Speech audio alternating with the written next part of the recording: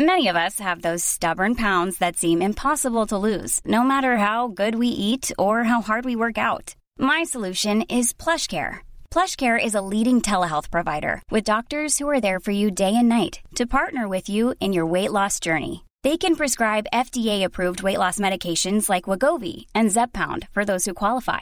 Plus, they accept most insurance plans. To get started, visit plushcare.com/weightloss. That's plushcare.com/weightloss. Hey, it's Paige DeSorbo from Giggly Squad. High quality fashion without the price tag. Say hello to Quince.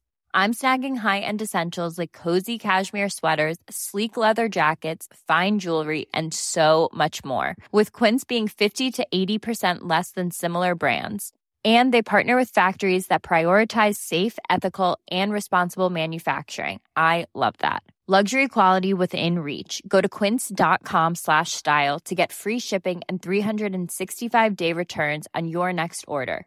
Quince.com/style.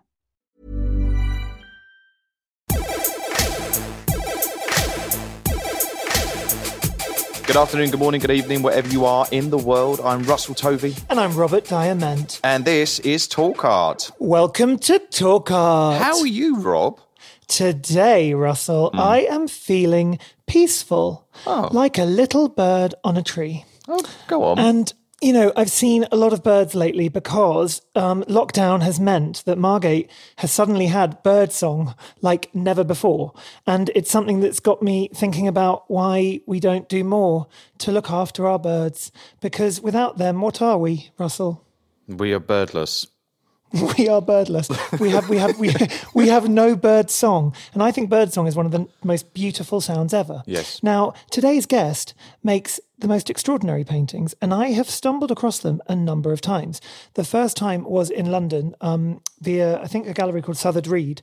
And Phillida Reed had, maybe it was a group show, I can't remember, or maybe it was even just in their office, but I saw this painting of a little bird and I was immediately drawn to it in a very like visceral kind of emotional way, which as we know, Rob can be like that. Mm-hmm. And I just didn't even know who the artist was, but I just loved the painting. And then I went to Paris Internationale, the amazing art fair that's on at the same time as FIAC each October.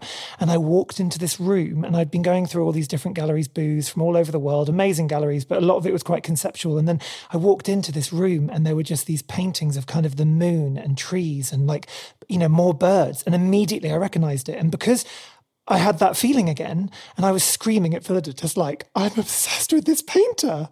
And then eventually I went to New York, I think, and saw the work again at Karma Gallery, and it goes on. But I have been a fan, and I mean a real fan. And I want everyone listening to this show to go now and Google our guest's work because it's extraordinary. And I'm so excited to get a chance to speak to her. And therefore, we would like to welcome to Talk Art, all the way from Tribeca, New York, Anne Craven. Hi, Anne. Hi, Robert. This is so beautiful. Oh my goodness. I am crying. So just so you know, but they're happy tears. Beautiful tears. That's so sweet. Thank you so much for that introduction. I'm so moved. Oh, that's nice. So moved. Well, I'm really touched by your paintings. I don't know what's sort of drawn me to them, but there's a kind of emotional kind of dream world going on or something. And they feel so otherworldly and like, but at the same time, they feel like me almost. Like you can kind of see yourself in them. Do you know what I mean? Like, well, thank you. I mean, I also, and I think sometimes I think about why I painted birds, and that's a whole long, discussion, but they are very much like people in a way. I paint portraits, but I painted the birds as sort of stand-ins for portraits a long time ago, but many other different reasons. And Russell and Robert, thank you so much. I just can't tell you. This is so beautiful. I'm very honored again. Well, we're very honored as well. It's a privilege to talk to you, Anne. But let's you're in Tribeca in New York, but for you, New York and Maine, upstate, are very, very important locations for you and your work. Yes. Well, Maine is... There's so much inspiration up there for me because of the moon, the moon rising over the St. George's River. We live right on a river, right off the coast of Maine.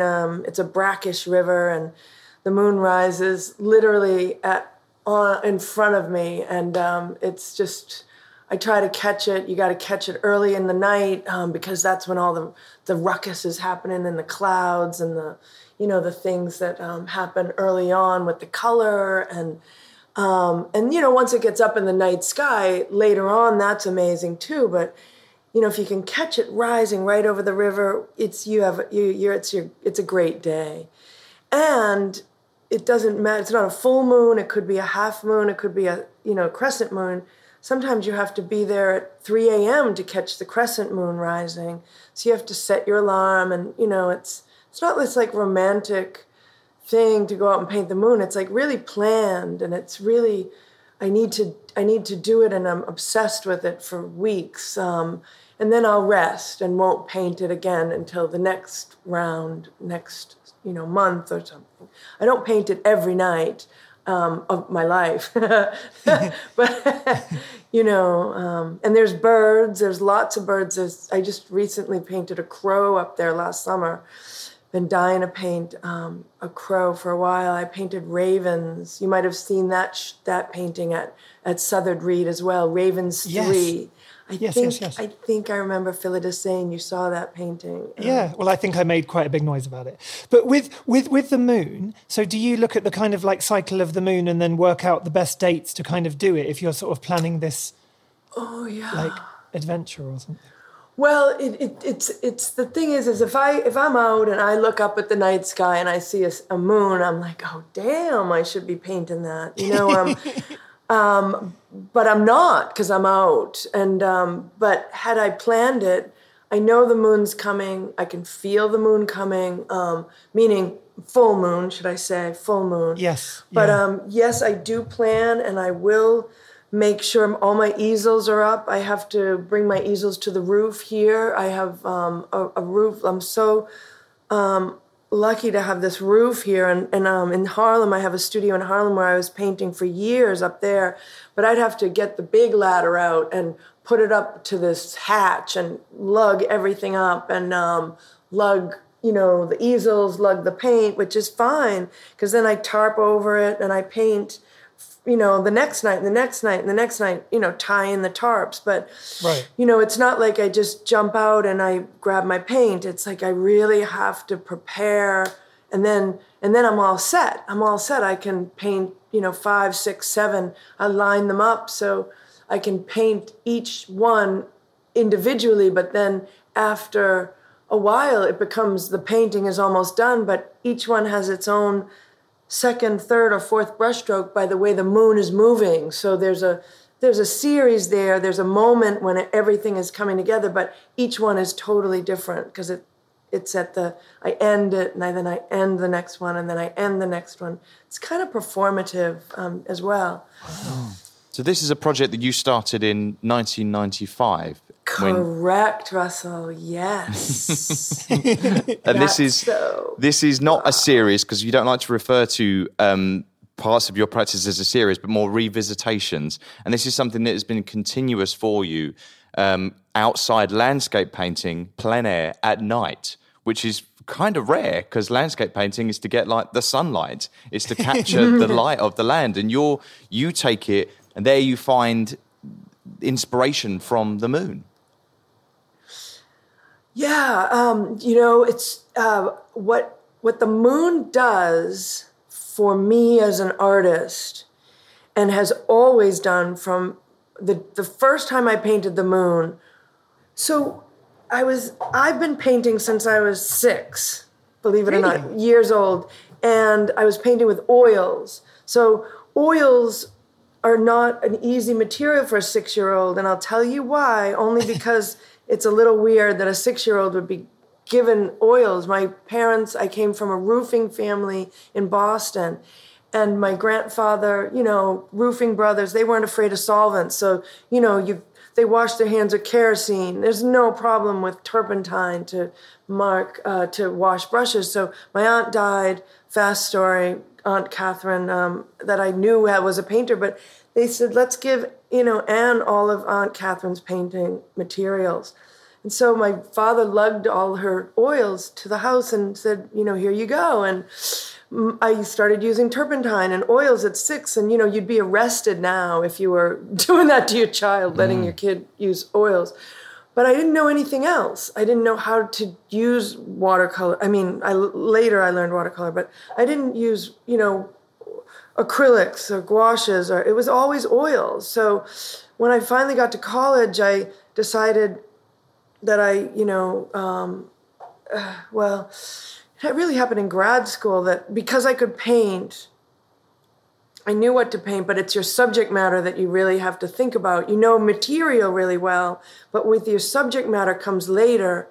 And if you can grab subject matter, then you're all set. You can just paint and you can do what you need to do if that's the case for some people. But for me, it was. I needed subject matter. And I could paint in the round. I'd paint a cup or I'd paint a vase, and I painted everything from observation. But the moon, so I was really a plein air painter from the start, but the moon, and then I wrote my thesis on Agnes Martin. I became obsessed with Agnes Martin's work. Way. Yeah. I think about her sometimes when I see your work. And even though visually it doesn't look the same, obviously, but there's a kind of intensity of the precision of the work that really reminds me of Agnes Martin. That's really funny. And a repetition of yes, true. Exactly. That's true. Yes. It's her repetition. It's her belief in this continuum. And I found her to be the most, it just opened me right up to everything possible in painting. Because before now I'm painting with oils from observation, but then there's this person painting these lines and continuous lines and she's from Montreal or from Canada, where open plain, she can see the train coming from way across the fields. And I imagine that those were landscapes. I imagine that she was also, before the grid, painting with similar ideas and similar thoughts about painting, about observation. And so the moon, Russell, to answer your question, the moon became my sort of connection and my conversation with Agnes's line, her belief and nonstop belief and repetition of the line, of this continuous conversation. And for me, the moon offered so much similar. It's the same, but every night it's different. It's always there, but every minute it's different. And I imagine that my parents looked at it. So, and people, Russell, Robert, you looked at the moon. But my people in my life, my father had died. My people were just dying in my life. I have a family that didn't stick around too long, unfortunately. So I tried to make a sort of also a way to think about this universal thing that the moon is for all of us. But for me, I just took it. I took it and I ran with it. And my uncle used to call me a lunatic, my roofer uncle. He's like, what are you doing? Painting the moon. It's so weird. But then he got it. He got it in the end. He really got it. But anyway, so the moon is this, continuous just past as well. And Russell, to say about Ceres again, yes, Ceres is something that I'm respectful of, but for me, it's really a lifelong process. So I think it's more a process. And I call it, my quote is the continuous just past. So that's a... Wow. Well, so I love what you're saying about history, because when I in looking at the moon and the fact that we have all looked at it and we are all looking at it, and you saying about your parents, your grandparents, but yeah, I look at the moon and I think, Tudor England, Anne Boleyn would have looked up at this moon. Yes. Henry VIII would have looked up at this moon. You just think history, really, everybody's had this view for Eterna, for millennia, and that really inspires me. But anyway, so back up onto the roof. I have a few questions about that logistically. So you're up on the roof, and on a good night, you can have up to 10 paintings, potentially. But this would take a process. Do you then sort of jet lag yourself? Are you then exhausted for a few days trying to cope with this night kind of environment you're experiencing? Oh, that's so cool. Yeah, I am totally jet lagged for a month because I'm up there and I'm committed to trying to catch, 8 hours if I can, if 7 hours, 3 hours. If it's going to rain, maybe an hour. But I'll go up the next night and the next night. And, if I get 2 or 3 paintings done that night, I'm lucky. It's a great night. If I get 8 paintings done, that's incredible. And I don't go back. I won't go back the next night and paint on that painting. It's done. It's mistakes, the bugs, whatever's there. It's just it. I love the mistakes. And I can't often see what I'm doing because I don't have bright lights. Because if I had bright lights, I wouldn't see the night sky. So I have to have really, like candles and campers lights, small lights, nothing that is too bright. And so I can sort of see my palette, see the canvas, but I still don't always see it completely. I'm painting from memory, from mixing from memory, because I've been painting since a long time now. And I lie my palette out the same way: white, yellow, orange, green, blue, brown, black. So I know where the paints are. And they're there. I can sort of, I can see them, but it's like a pianist. You can be a pianist and not and close your eyes or be blind, or where the keys are. And I think I set that up. I think all artists set their palettes up the same maybe, but I do for the idea that also later on in life, if I do go blind, I can continue to paint. Wow. Oh my God, wow. And these palettes are actually onto a canvas, a stretched canvas? Oh yes, and I prepare them for months in advance. There's, 14 by 14 is my quintessential size that I've been painting for years. And I have those as a diary because I date them on the day that I painted them, the night I painted them, and I mark the time and I mark the where I am. So it's a bit of a lunar calendar as well. So I imagine them all in one long line someday.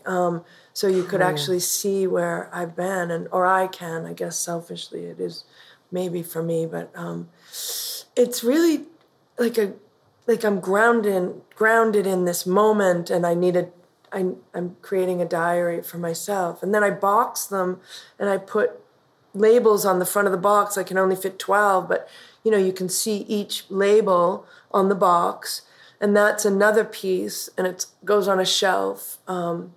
And it's one long continuous just passed. It's really cool because it's really like almost like kind of stream of consciousness, but there's this real sense of freedom in it because you're kind of liberated by the fact that you've had all these decades of like learning to make art. So you've got all the skill as your kind of like ammunition, if you like.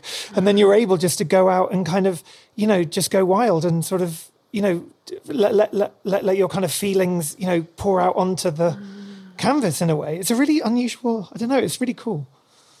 Yeah, and Robert, it's also,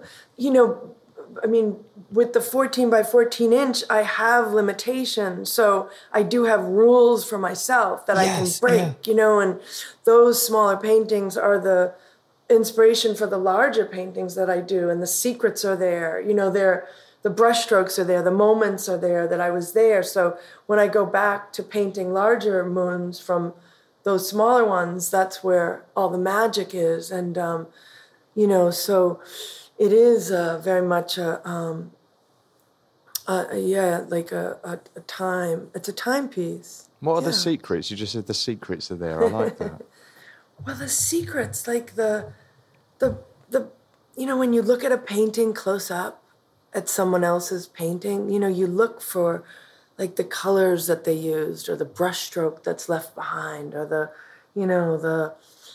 little what do we call it in photography? The pixelated sort of thing. Yeah, or the punctum. I guess it's painting punctum. That's like the mistakes, that you wouldn't necessarily look for. So unless you're looking up close, the magic, I guess the magic and the secrets are sort of the same thing.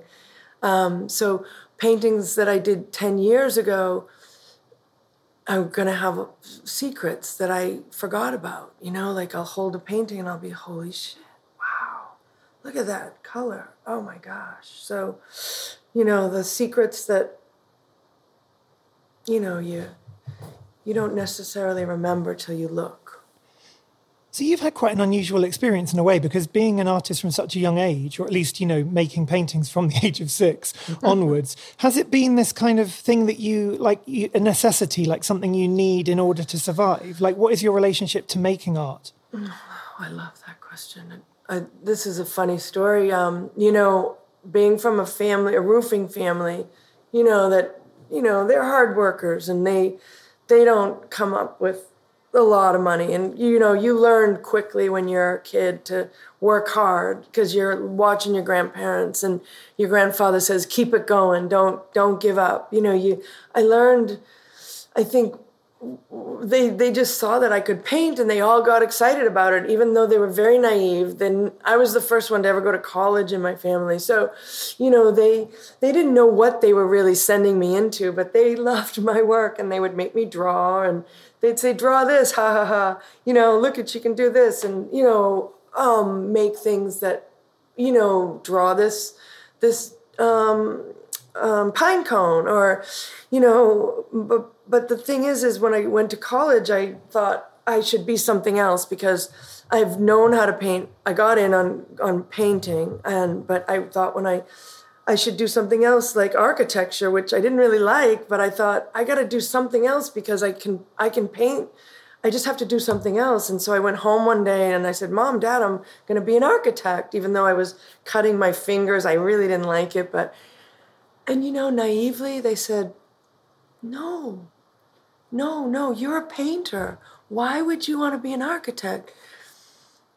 And I listened, but at the same time, I didn't know anything else. I listened, but I also, they were very naive to say that because they had no idea how hard it is to be an artist. It's just their love of what I did. It was a really cool, loving family, but also a hardworking family that believed in whatever you're going to do, you're going to work hard at it. And you got to do it. How did you get into it? Did you use an assistant at one point in the early days to Alex Katz, I read?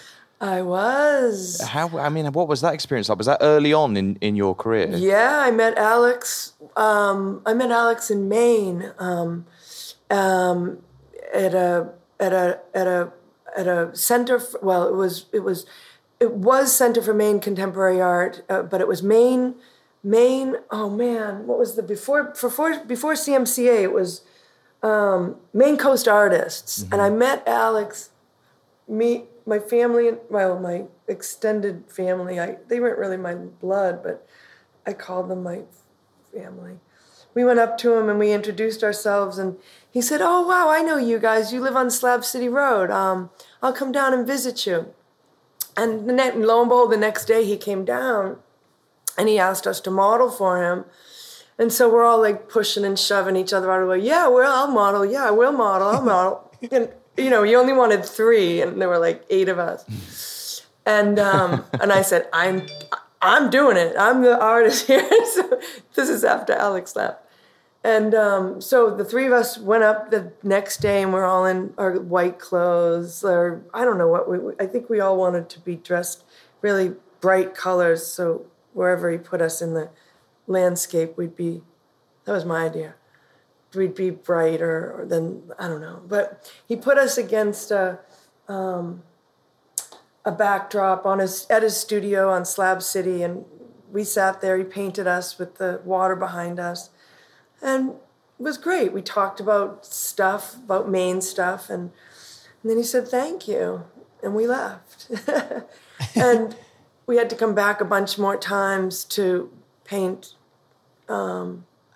He does the studies 2 or 3 times. And so that year I was going to Columbia University as a graduate student. I got into Columbia, and at the end of the summer, Alex and Ada knew I was coming to Columbia, so Alex said, "Do you want to be my assistant? My assistant of 10 years is leaving." And I said, "Yes." Holy moly, yes. Yes. And it turns out I learned so much from Alex. I worked with him, for him, should I say, of course, for him. You work for Alex, but you work with Alex too. He's an amazing teacher. He's an amazing painter. But if I could have picked somebody different, no. Alex Katz. I'm working for Alex Katz in New York that fall, going to Columbia, riding my bike up and down. You're not supposed to work when you go to Columbia, but I worked anyway because I had to. So I was working for Alex Katz, and I was also cooking food at 5:30 in the morning in the meatpacking district 2 days a week, and then the other 3 going to Alex, and also studying a lot, painting a lot. I didn't sleep much. But anyway, Alex Katz, I learned more from Alex Katz, I think, than Columbia, because Columbia at the time was sort of in this weird transition, and they didn't really have an identity. You know, 94 I graduated, and the next, like 97, 98 was when it really took off, Columbia. But, you know, when I was there, it was a little, you know, you're kind of on your own. But I loved working for Alex. He was really incredible. So and he's one of my gods. There's a painting of you by Alex Katz in a collection somewhere in the world right now. Yeah, a bunch of them. Is there? Sure, but, you know, I was just his model, but everybody was his model. And, you know, you just sort of become an Alex Katz model at some time in your life, and you're lucky enough if that to happen, and it's just such an honor. That's what me and Rob are hoping for. Yeah, big time. Talking about your models, if you think of all the birds that appear in so many of your paintings, can you speak a bit about that connection to birds and how that first appeared?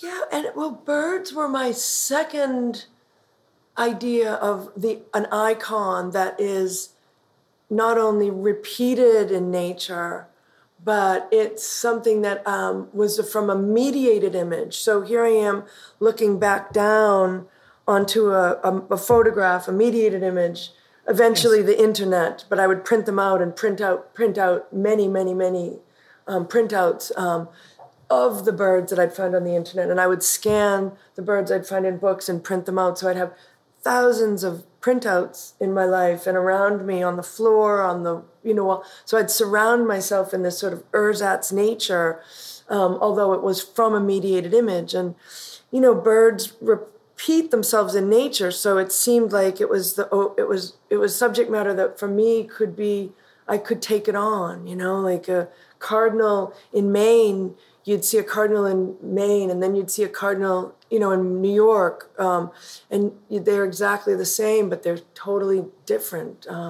So it fit conceptually. So the problem with painting, for me, being that I could paint as a youngster, I always felt insecure about the fact that I was painting from observation. So the moon, I felt like that was a smart choice, and it was considered, you know, because of Agnes Martin, because of my thoughts of line, but the birds were this kind of dumb thing, which not dumb because birds aren't dumb, but it's like what my mother loved birds, and she loved me to draw birds, and her friends loved it. It was just like, it's hard to explain, but it's not about kitsch. It's not like a tchotchke, but it's like a cherished postcard of a bird, you know, cherished postcard or a book of birds. And, you know, they can verge on the kitsch, but they've never been kitsch for me. It's always about this heartfelt process. And so I would play with it because it was provocative, you know, it's a bird and they're looking at you, but I got a lot of shit for it. But I got, you know, it was like people didn't really know how to make fun of the moon. It was too serious. So it would always ground me. It protected me in a way. It actually, it validated my process because it would always recalibrate me to painting the birds, because I'd have to look at observation and look at the moon to paint it. So it was always goes back to childhood, or how I learned how to paint, which was looking and painting. Because the birds, looking at life and painting, because the birds are from the mediated image, which was someone else's photograph, someone else's color decision, someone else's mistakes, which I love. I love the mistakes in the old bird books, as a matter of fact. So the birds are, but I do love birds and life. I listen to them, and I. But people like your peers or other artists would sort of almost not understand why you wanted to paint birds. Is that what you mean? Yeah. It was, They thought it was, and they'd actually tell you that. It's really funny. Really. They really, I still have to fight that. But, so I don't mind fighting it anymore, because it's funny. Because now it's like, I'm not only painting birds, but I'm going to paint horses right now. Mm-hmm. Yeah. But you do paint like many things, but you repeat them, and you're on this kind of continuous subject matter. So you're saying horses, there's flowers, the moon, the birds, lots of animals like deers. The woodpecker appears a lot, and a lot of these, the source imagery are, as you were saying, from like stock mediated imagery. But you found a lot of the bird images originally in the book that your grandmother had, that kind of inspired you to go forward with that. And these reproductions that you work from, what I really love about the process is that you work from the original images, and then you work from your paintings, and the paintings become paintings of your paintings. But it has to travel through this lineage to get to that place. Oh my God, you really get it. It's so incredible to hear this. Yes, it's like I become master finally of my own orchestra. When the paintings are painted, I use those as subject matter, and those become the source. But I still have the original sources around, and if I wasn't tied to this thing, I would run around right now and I could show you some of them, but I don't have any close by me. But I feel that.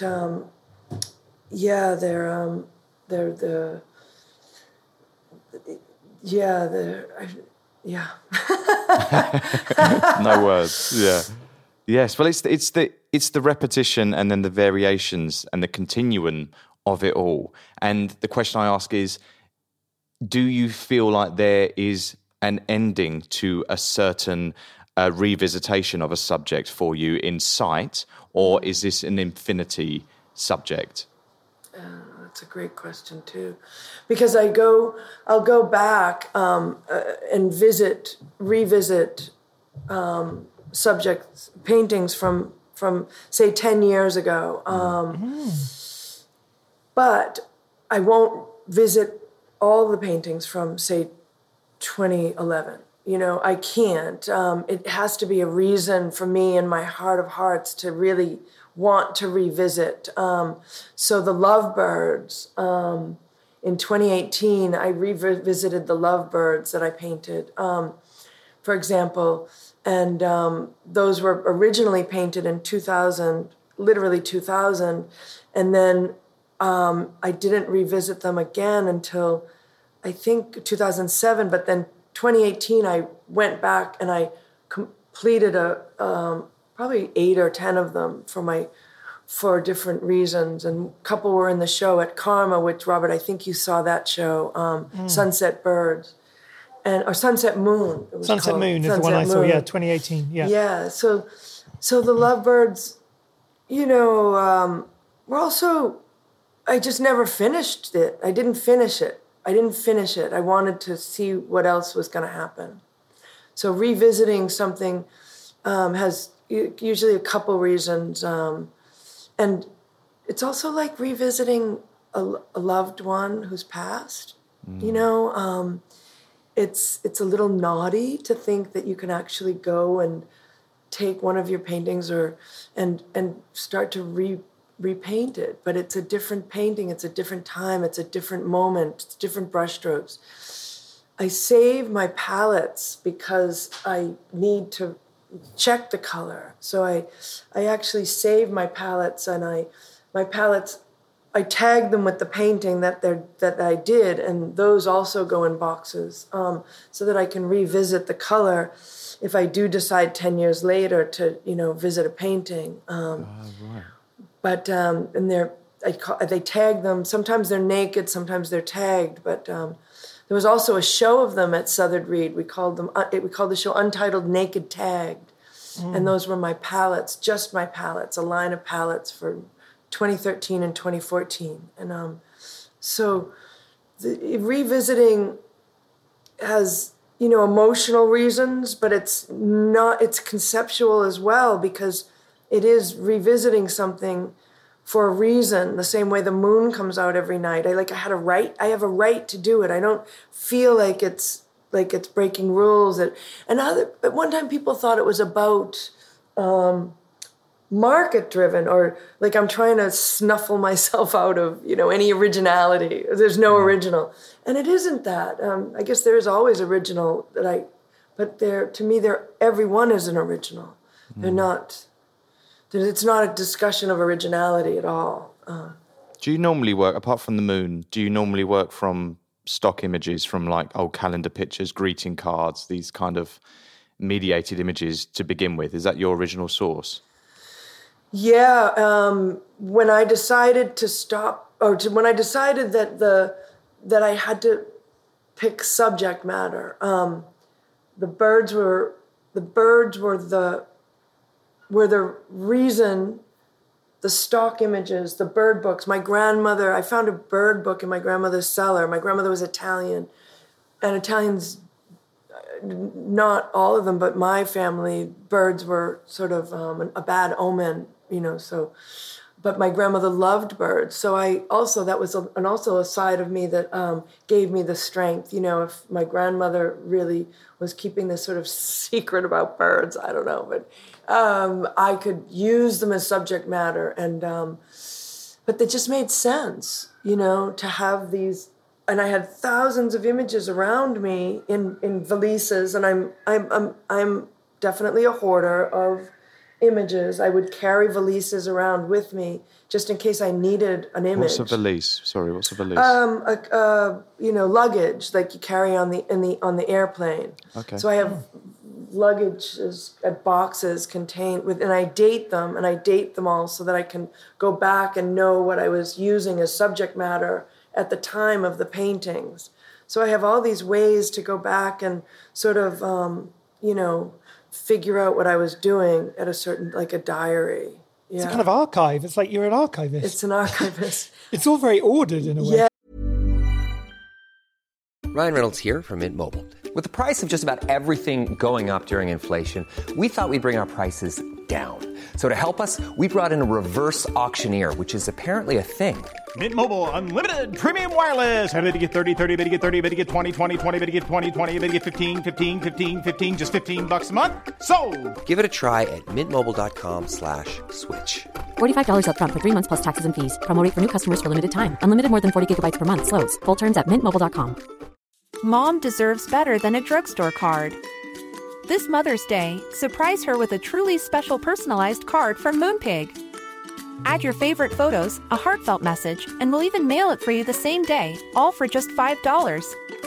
From mom to grandma, we have something to celebrate every mom in your life. Every mom deserves a Moonpig card. Get 50% off your first card at moonpig.com. Moonpig.com. So if you think about your current exhibition in New York, which is on till the 1st of May this year, Animals, Birds, Flowers, Moons, there's a number of different kind of themes in that show, which Russell referenced as well, like the woodpecker. You spoke about the horse. There's like the, what do you call it, a peacock. Canary. And a canary, yeah. There's many different kind of elements. Can you speak a bit about what was the, what if you were to open up that valise, what would be inside? Yeah, that's such a good question. Oh my gosh. Okay. So the show that's up at Karma right now did start during the pandemic. And, we're all fragile. The world is fragile. Forget about it, right? Are we even going to live? Are we even going to get through this? This is insane. It's so hard. Can I paint? I don't know. It's really, to even think about doing anything sounded so selfish. So selfish. But I decided to go into my deepest, like, inspiration boxes that came from my family's, cards and, even condolence cards, cards that my grandmother would keep, more birds that I found. And I call it my inspiration table. And that's in the back of my studio. And I don't often visit it because it really verges on some pretty personal stuff, but like bears and horses and, so here I am, and I decided to paint watercolors, just only watercolors. It's clean material. It's the summer or it's March. And so I started painting the horses. The one postcard that I really loved and coveted my whole life, I started painting that. But I used the background orchids from life. So it's sort of a collage. And the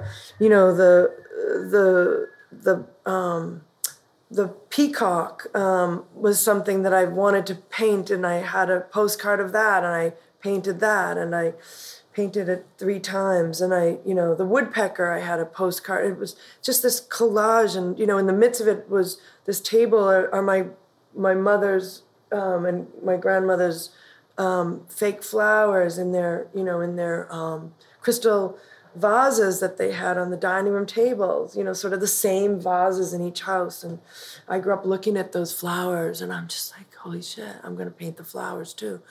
And I'm going to put them on a stool just like I did. It was a repeat from my show in 2010 at Macaron when I painted real white I took all the colors out. I painted white roses in a crystal vase on a stool with my paintings in the background.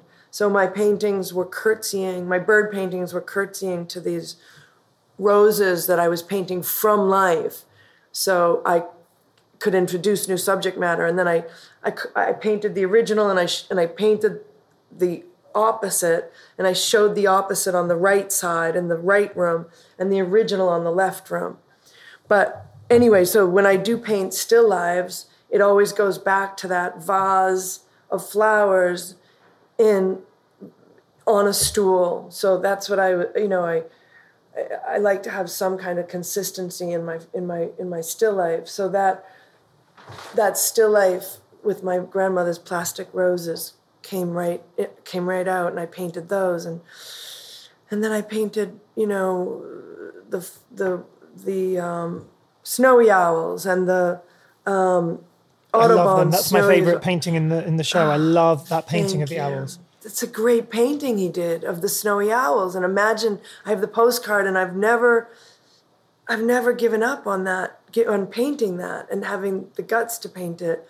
Although did I paint it for Southard Reed's show? I just did a show in 2019 at Southard Reed about Audubon's near extinct and extinct birds. But no, the snowy owls are not extinct, so they wouldn't have been in the show. But thank you for liking the snowy owls. There's something as well for me that, like, if you think of like religious paintings, like almost like Roman Catholic or like if you think of like Frida Kahlo's kind of era and all those kind of Mexican like votive like paintings, is there something of that in your work? Because to me, they often have this like charged, like symbolic, the fact you often just have like one bird on the tree or something. Like icons, exactly, Russ. That's exactly it. Yeah.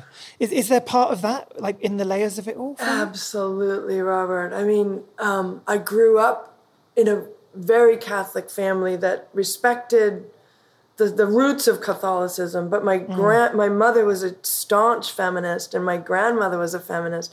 They didn't take shit from the Catholic Church. Sorry, I shouldn't swear. Say that, yes. You can swear. We love swearing, and they sound amazing. I love them. They were. I grew up with such cool women and men too. And I had an uncle who was a priest, and he had a girlfriend, and he had a car that the horn went auga, and he was so cool, Father O.D., and he taught me how to kick down doors. But also on Sunday, Sorry, hang on. A priest taught you to kick down doors. Father O.D., yeah, he was my uncle. Father O.D. taught me to kick down doors. Why did a priest need to kick down doors? Well, he was this, he came from this, he was an only child and he had to become a priest because he was from that age, but he really, wanted to be something else, but he really believed in it. He went to Rome and he did all the stuff, but he was this crazy, wonderful guy that taught me all about breaking rules, all about kicking down doors. I mean, he had a girlfriend, so, and he was a Catholic priest. And, this was a metaphorical kicking down doors. Yeah, this wasn't like a psychological I've doors. got it. Like I imagined you and a priest going around booting people's doors in. He thought you were like a karate kid or something, like kicking down doors. Metaphorical, sorry. Carry on. Yeah, he's like, he taught me how to, drive and, kick down doors and get in. Like, I don't know. But he also, on Sunday, the Father O.D. that I knew was up on stage because, I go to church every Sunday, not now, but, we go to church. And there he is up on stage performing, and he's doing the very spiritual stuff because he really believed in it. He just didn't believe in the bullshit of the Catholic Church, which I loved. So I didn't know the real rules. I only knew his rules. So, but the idea of, the icon, I think, Robert, it's so interesting.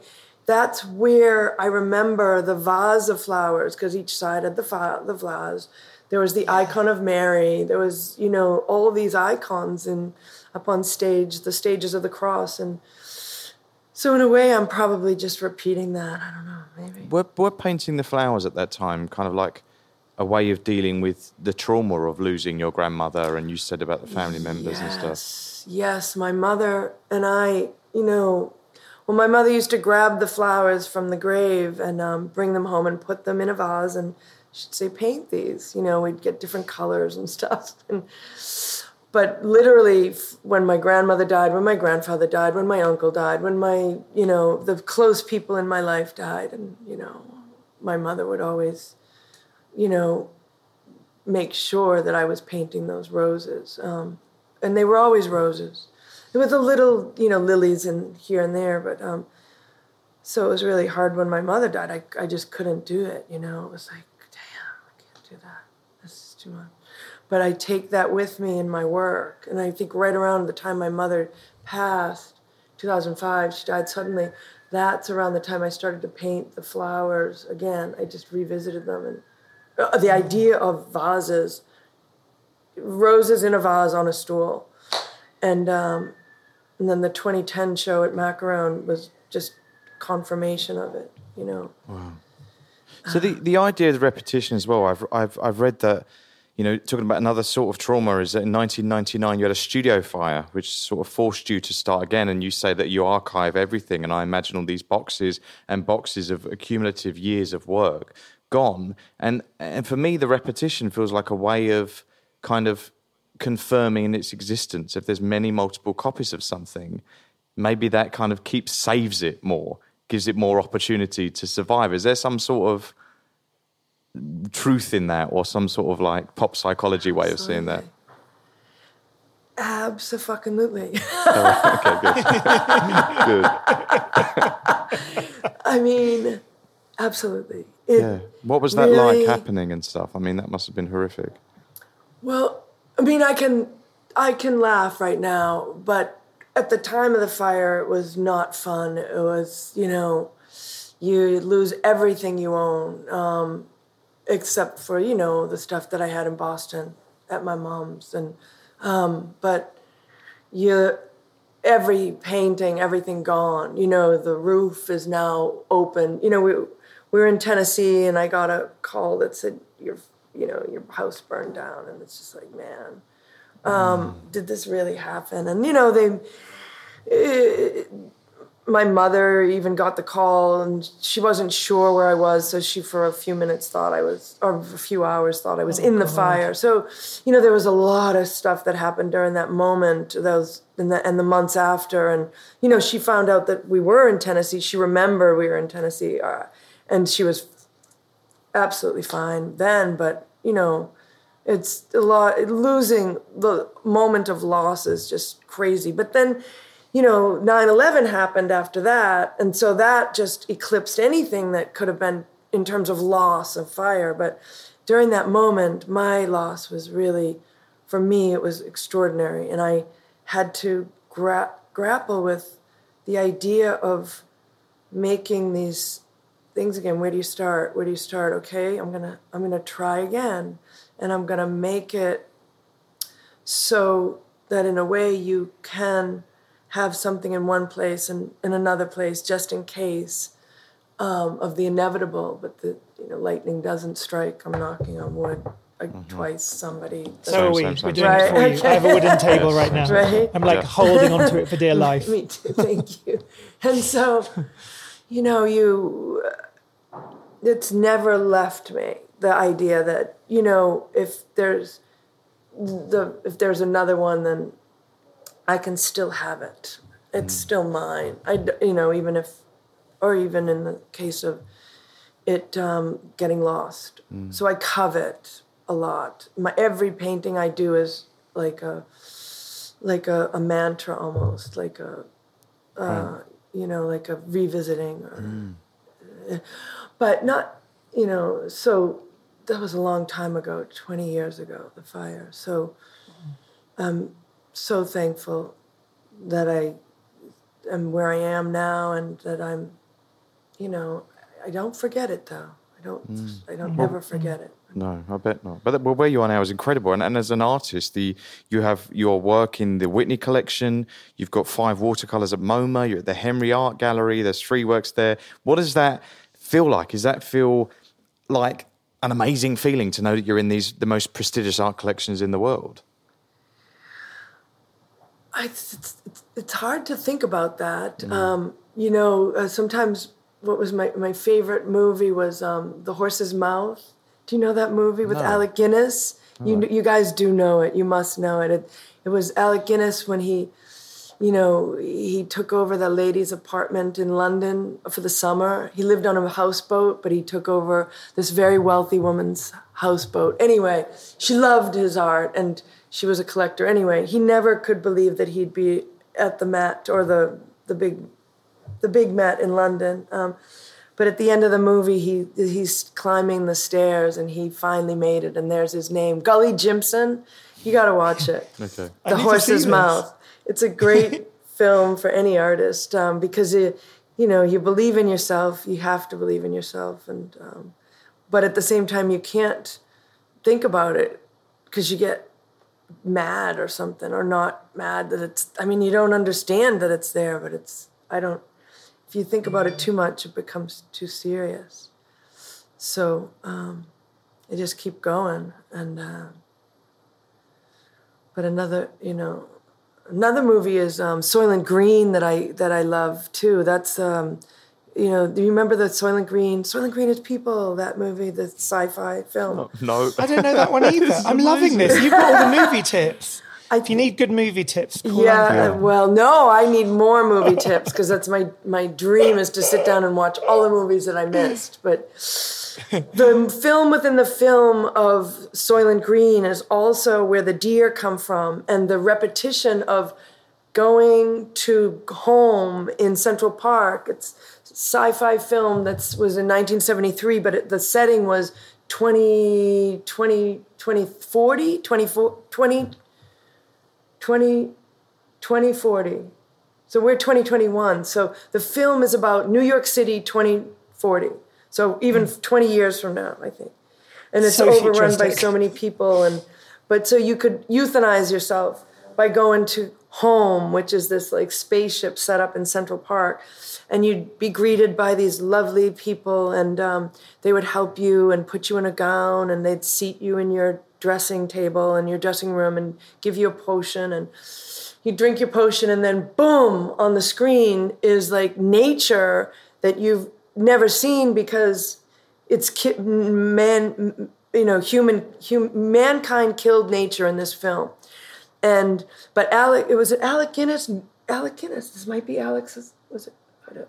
Edward G. Robinson's last film. So Edward G. Robinson played an old man. He was old enough when he was dying in the chamber to remember nature. So he was reminiscing, seeing nature, but all the deer that were frolicking and the water that was rushing, the moon that was rising, the birds that were flying, the nature that you die at the end of the film. You die in this. So it's the film within the film that lets you see nature that you didn't see in life because mankind killed it. So the deer for me in my work, and also some of the birds and some of the other nature that I paint is a sort of metaphor for the fact that nature wins in my world. Mankind didn't kill nature in my world. Nature wins. And it also has a discussion with the Gustave Courbet's painting, The Life of the Stag, because, that's his painting of him supposedly. He's somewhat, people say that it's him on the horse that's killing and, shooting the deer, but I believe he's the deer that's being shot at by the art world. And I know a lot of people think that too, but so in my deer paintings, in the title, they always have parentheses, the life of the fawn. So it's like a conversation with Gustave Courbet's The Death of the Stag, because he was so vulnerable at that time. And I think he really meant it as himself being shot at. Now, what I really love is the fact that you capture the same images again and again and again, but yet there seems to be no hierarchy. You don't put any image above any other source for you as being more special than the other. And that's something that's really a beautiful thing. But also the fact that every single work of yours, it goes into another work. So, for example, if you did a painting and you have the palette gets saved at the end, that gets used to make the painting that gets made. But yet, if there's paint that wasn't used on that palette, then it gets taken and it gets used to create your painted bands of colour. So everything is being... it's really good for the planet, basically, your artwork. Is like everything... It's like a circular whole kind of like universe, organism. isn't it? It's like it all feeds into... It's like feeds a feeding each other. system for all of your practice. Yeah, well then the non-waste idea of reusing the palette paint also allowed me to see the color when I painted it on stripes on these 24 by 18 inch canvases, and they eventually got bigger. I could see the paint finally, because I've been mixing colors my whole life, so it's like so performative, but it's also very much about a moment, ephemeral moment, but knowing how to mix colors, I don't think about it. I just mix it, and then I paint it. And then, so to see it in linear form allowed me to see the color I just painted, I mixed. And it was groundbreaking. It also, I always thought and wanted to believe that I was an abstract painter. And so the stripes were something that helped me to get there, get the notion that it's just paint. It's, even though it is a bird, even though it is a moon, exactly, no hierarchy. The stripes are a reminder that we all are just from that, where, and I guess that's also, maybe the Catholic side of, from dust you came, from dust you will return. I mean, that's, on Ash Wednesday, I loved that saying. I'm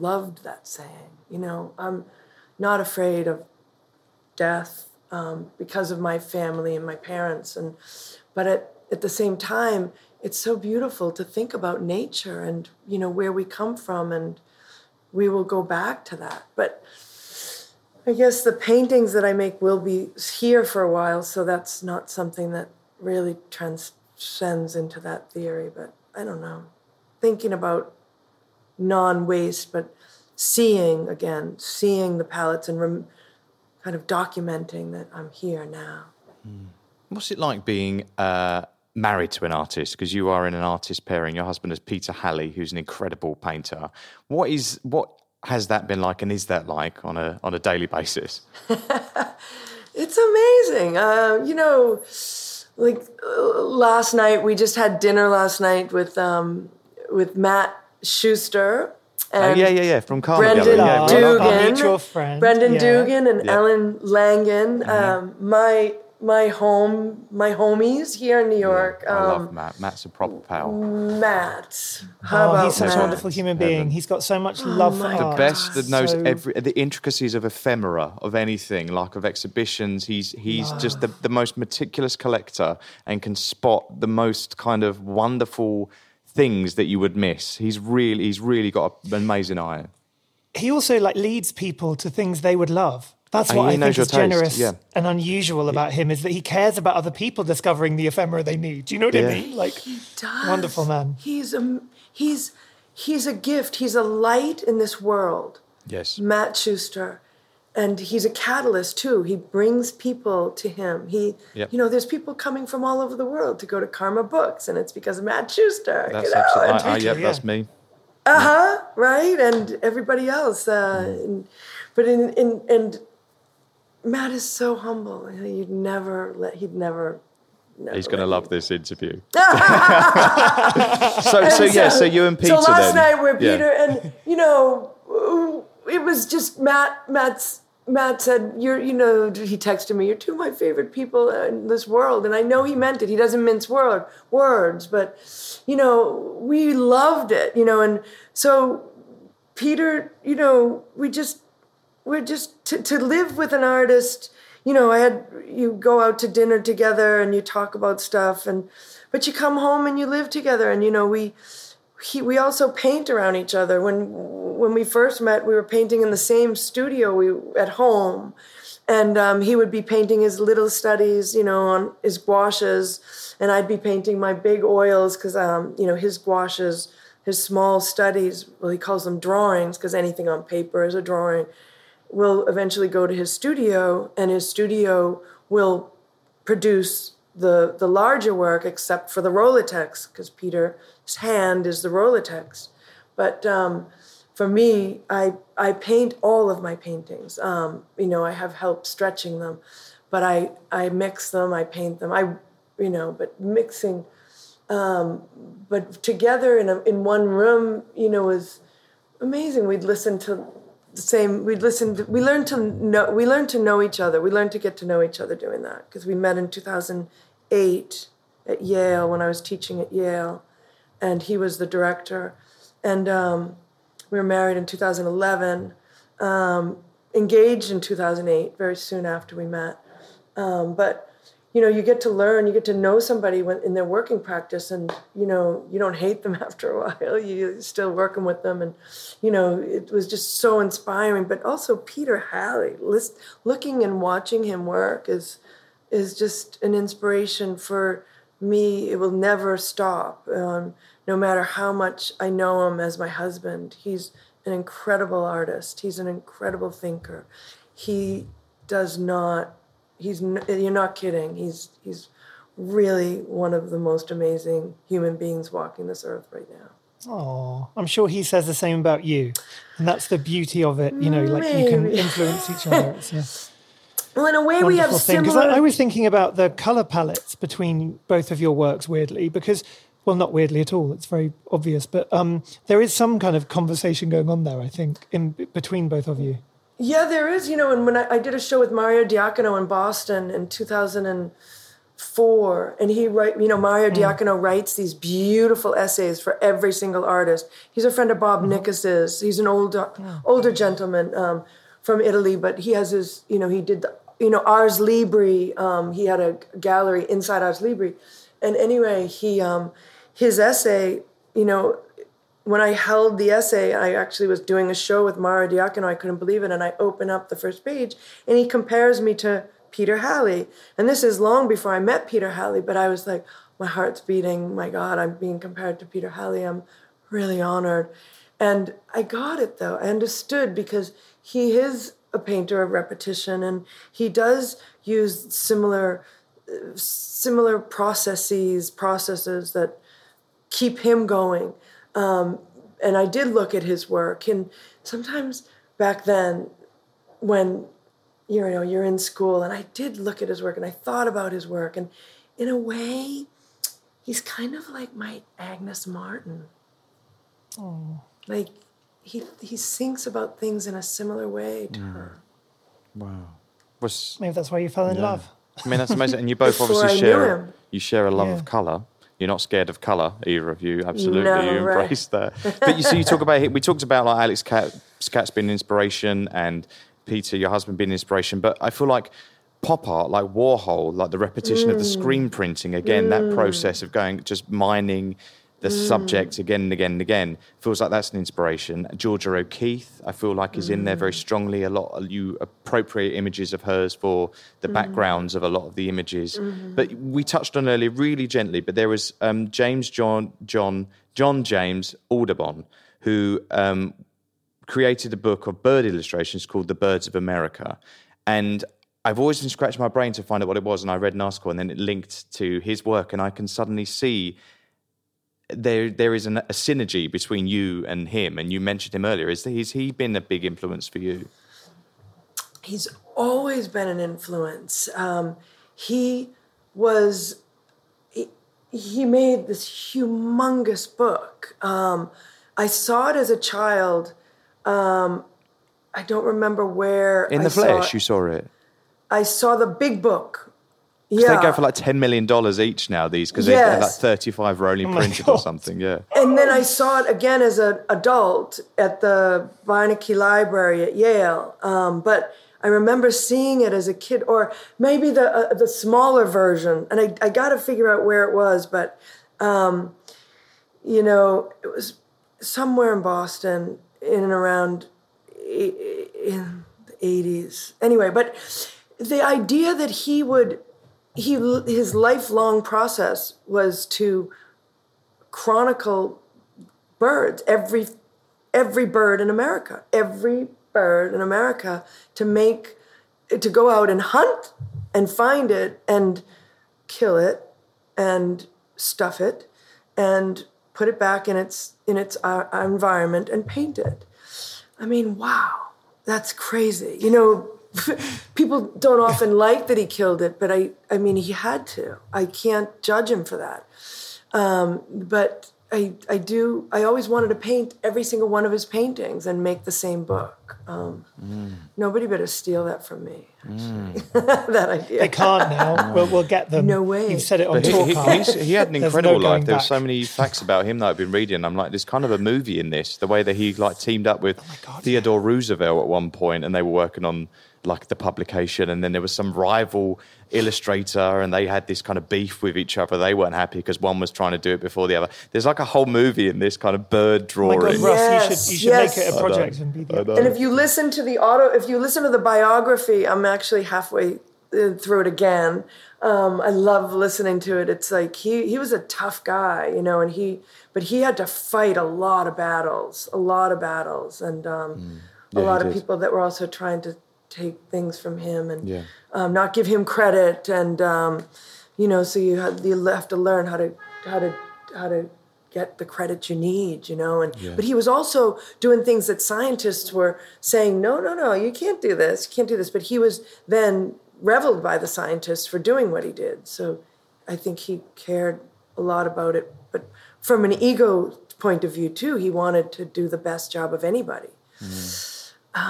And the show that I did at Southern Reed were the 5 to 8 birds out of that whole book. 8 to 10 birds out of that whole book are either near extinct or extinct. And so I visited them and I put different backgrounds in, and that was the show. Wow. Yeah, after Audubon, Extinct, Near Extinct, and that was in 2019.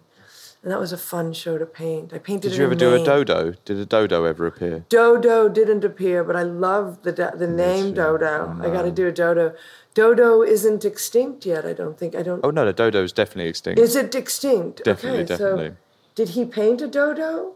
It was probably extinct before. I think it was extinct before he even. He probably. They were the only birds that they didn't have any fear in their genetics. And so all the the dodo bird, right? Yeah, the dodos. Right, so the sailors would just pick them up and carry them off, give them a cuddle, and then eat them. Hence their name, because they were dodos. Because they were dodos, right? Yeah. Wow, I love it. And they couldn't fly, I think. So they just. But they also let them pick them up and cuddle them, and then they would roast them. Awful. So we ask every guest that comes on 2 very important questions. The first one, alongside all the other questions we've been asking you, if you could do an art heist, if you could have any work of art in the world for yourself, what would it be and why? Well, there's a few of them, so it's a little bit hard, but I can only do one, right? Because, all right, here we go. I feel like we need a drum roll. Well, oh my God. Okay, I'm going to do the okay, so here it is. Really intense for us. This is so beautiful because it is George O'Keeffe. George O'Keeffe. I had to, George and O'Keeffe. It's the Evening Star. Oh wow! And this I don't know that painting, one. and there's 5 or 6 of them. Oh my God, and they're amazing. They're amazing, and this is Evening Star number 2, Evening Star number 3, Evening Star number 5, and. Are they on canvas or are they on paper? They're watercolors. And she did them early on, and she did them looking at the night sky or painting at night while she was teaching, very young. And they're so inspiring to me for my Poncet paintings and my works. I never stop thinking about this painting when I'm painting watercolors because it's the seepage. It's like it's the blurriness of the that blur and what she let go and what she contained and what she controlled and this painting lives in a beautiful museum called it is called Crystal Bridges. Yes. And they have a lot of her work, don't they? They have a lot of the iconic paintings. Yes, that's the Walton family, isn't it? The Walmart family. Yeah. And Alice. I hope she doesn't hate me for saying that I'd steal it. But I wouldn't steal it. I wouldn't. I mean, but it'd be small enough to like. It's an art heist. It's an art heist. We're going to help you. Yes. It's an authenticated art heist by Talker. She won't have any problem. She wrote to me thanking me for a book that I sent her recently, and nice. The Cure, the writer of the Birds We Know book from my CMCA show last year. 2 years ago, I was so honored. He compared my work, my Ponce paintings, to this series of Georgia's. That's wonderful. What's the Ponce painting? Sorry, what was that? They're pansy paintings, and they were all watercolors, and they were painted in France, because in France you have a Ponce. In America, you have a pansy. In France, when I was doing a residency at the Frac Champagne-Ardenne in Reims, I decided to start a series of Ponce because the Ponce is a spiritual flower in France. It's not a pansy. In America, if you're a pansy, you're a pansy, but it's the most beautiful spiritual flowers in America are kind of overlooked, but in France, they're coveted and loved. And so I call them Ponce because they are, and Ponce is to think, it's the French word to think, and the flower Ponce is also to think. It's about a spirit or a loved one or a soul. So all the Ponces have a soul, each one that lives and lives shortly. It's like a real human spirit. And so I decided to do a series of those, and I was going to do them to 67 or 68, 65, however old my mother was. It was going to be one for every year that my mother lived. But I painted up to 100 of them, and it reminded me so much of the Evening Star that Georgia did, but each one was colored. It's a different color, so I would buy these palettes of Ponces and just paint them. And sometimes I'd be painting the moon. I'd be painting the moon in France at the same time, and the night sky, but also the Ponces outside at night, but also in the studio in the daylight. So that it's not just a nocturnal project. And I made a book with Brendan Dugan, an art service, before he was Karma. I made a book called Ponce with Brendan Dugan and his team. And that was our first collaboration together, the Ponce book. Oh. And you talking about that then is like honestly why I really wanted you on the show. And like Russ and I both love you, but like for me, your paintings have this kind of extraordinary like talisman quality or something. Like there's something that I want to like almost hold. Do you know what I mean? Like they really are charged. And I know I said at the beginning it's all very like flowery, kind of like, I love your work and stuff. But it's the way you just described that whole Ponce series. Is exactly why, it's like the stuff you can't really explain with words. Do you know what I mean? Loaded. And it's this thing of like, what is art? Like, why do we all love art so much? Like, you love making it, since you were a child. Like, Russ and I love living with it or, helping facilitate it, all of those things and protecting it. And I think I have no idea why I connected to your work. It's like this unsaid, you can't put it into words. It is like a soul connection thing. And, I just I love it so much. So the other question we ask every guest is, what is your favorite color? Ooh, I forgot you were going to ask that question. we kind of... It's a tough one. It's a tough one. It's like asking you to choose your favorite child. No, I'm only kidding. Or your favorite painting. Or your favorite painting. Oh, well... Okay, well, I've thought about it, so I'm not shy to say, it would have to be blue, because I get excited when I'm going to go to the blues in the background. I know blue really well. I know the sky is blue, the night sky is blue, the day sky is blue, but blue as a background is it's also very iconic, maybe, because it's maybe back to that Catholic thing. I don't know, where the icons have a lot of blue in the background. But I just love, I'm looking right now across my studio at this palette and the blue is just staring me in the eyes. But and now as I'm thinking about it, reaching out to yellow, I love the color yellow. Yeah. I love the color black. I love the color pink as well. I mean, I should have said pink, but it really is blue. Fantastic. And I love the colour orange in your paintings in particular. There's one painting of like I think it's a pink bird, but on an orange background. I think it is. Yes. And anyway, it's this like intense orange. That is my favourite. For me, it's like Anne Craven orange. For me, it's the yellow canaries, these big chested kind of like boobs out canaries that are there just staring at you provocatively, sensuously. They're the one. That's the yellow boobs that I like. Out or ass. It's like an inverted ass too. Yeah. It's like Kardashian puffed canaries. They look yes. like, yes. On a pink background. Those were always on pink backgrounds. Heaven. We've got something we want to ask you, and we can absolutely cut this out. But me and Rob have got obsessed recently with this documentary called Made You Look, which is set around the Knoedler Gallery and Anne Friedman. Have you seen it on Netflix? And I saw in your CV that in 2006 you had a show at the Knoedler Gallery, and I don't know if you had any sort of like now knowing like what's happened. It's just the most extraordinary documentary. Now knowing the story behind that gallery and the woman who run it.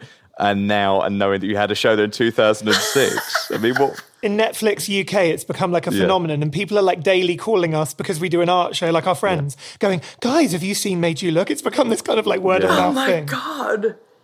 You should interview Anne. I mean, Oh my God. But did you work with her in 2006 then? Oh my God. Okay. She came up to Maine with her two of her people from the gallery, stayed in Maine for 3 days, wined and dined me in Camden, and just was this extraordinary person. I mean, she's a good egg. She was very vivacious, and then she said, "Do you want to do a show with Knoedler?" And I said, "Yes, I would love to." I mean, I was honored. I was so honored. I mean, Frank Stella showed there, and that's another story, Frank Stella and my grandmother's history. Oh my God. My grandmother was quickly, my grandmother's gynecologist was Frank's father. And, but Knoedler was always this crazy gallery because Frank Stella showed there. And in Medford, Massachusetts, my grandmother died giving birth to my mother, but she came back to life because Dr. Stella put her in a coma and brought her back to life. So we always had this every Christmas, Thanksgiving, God bless Dr. Stella, because he kept my grandmother alive when the Catholic Church would have killed the women, saved the child. And so when I met Frank, I said, "Frank, did your father was your father a gynecologist in Medford, Massachusetts? I have to know. And he said, yeah, he was. And I said, Frank, you're not going to believe this, but your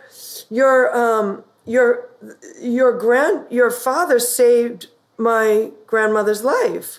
And I wouldn't be here right now if it wasn't for your father. And he said, me too. I wouldn't be here either if it wasn't for my father. Love that. And so anyway, Anne Friedman,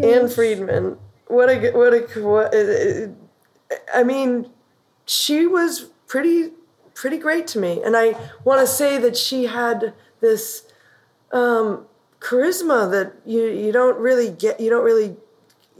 bump into often. She had this strength that you don't really bump into often. And but I don't know. Do you think she did it? I don't know.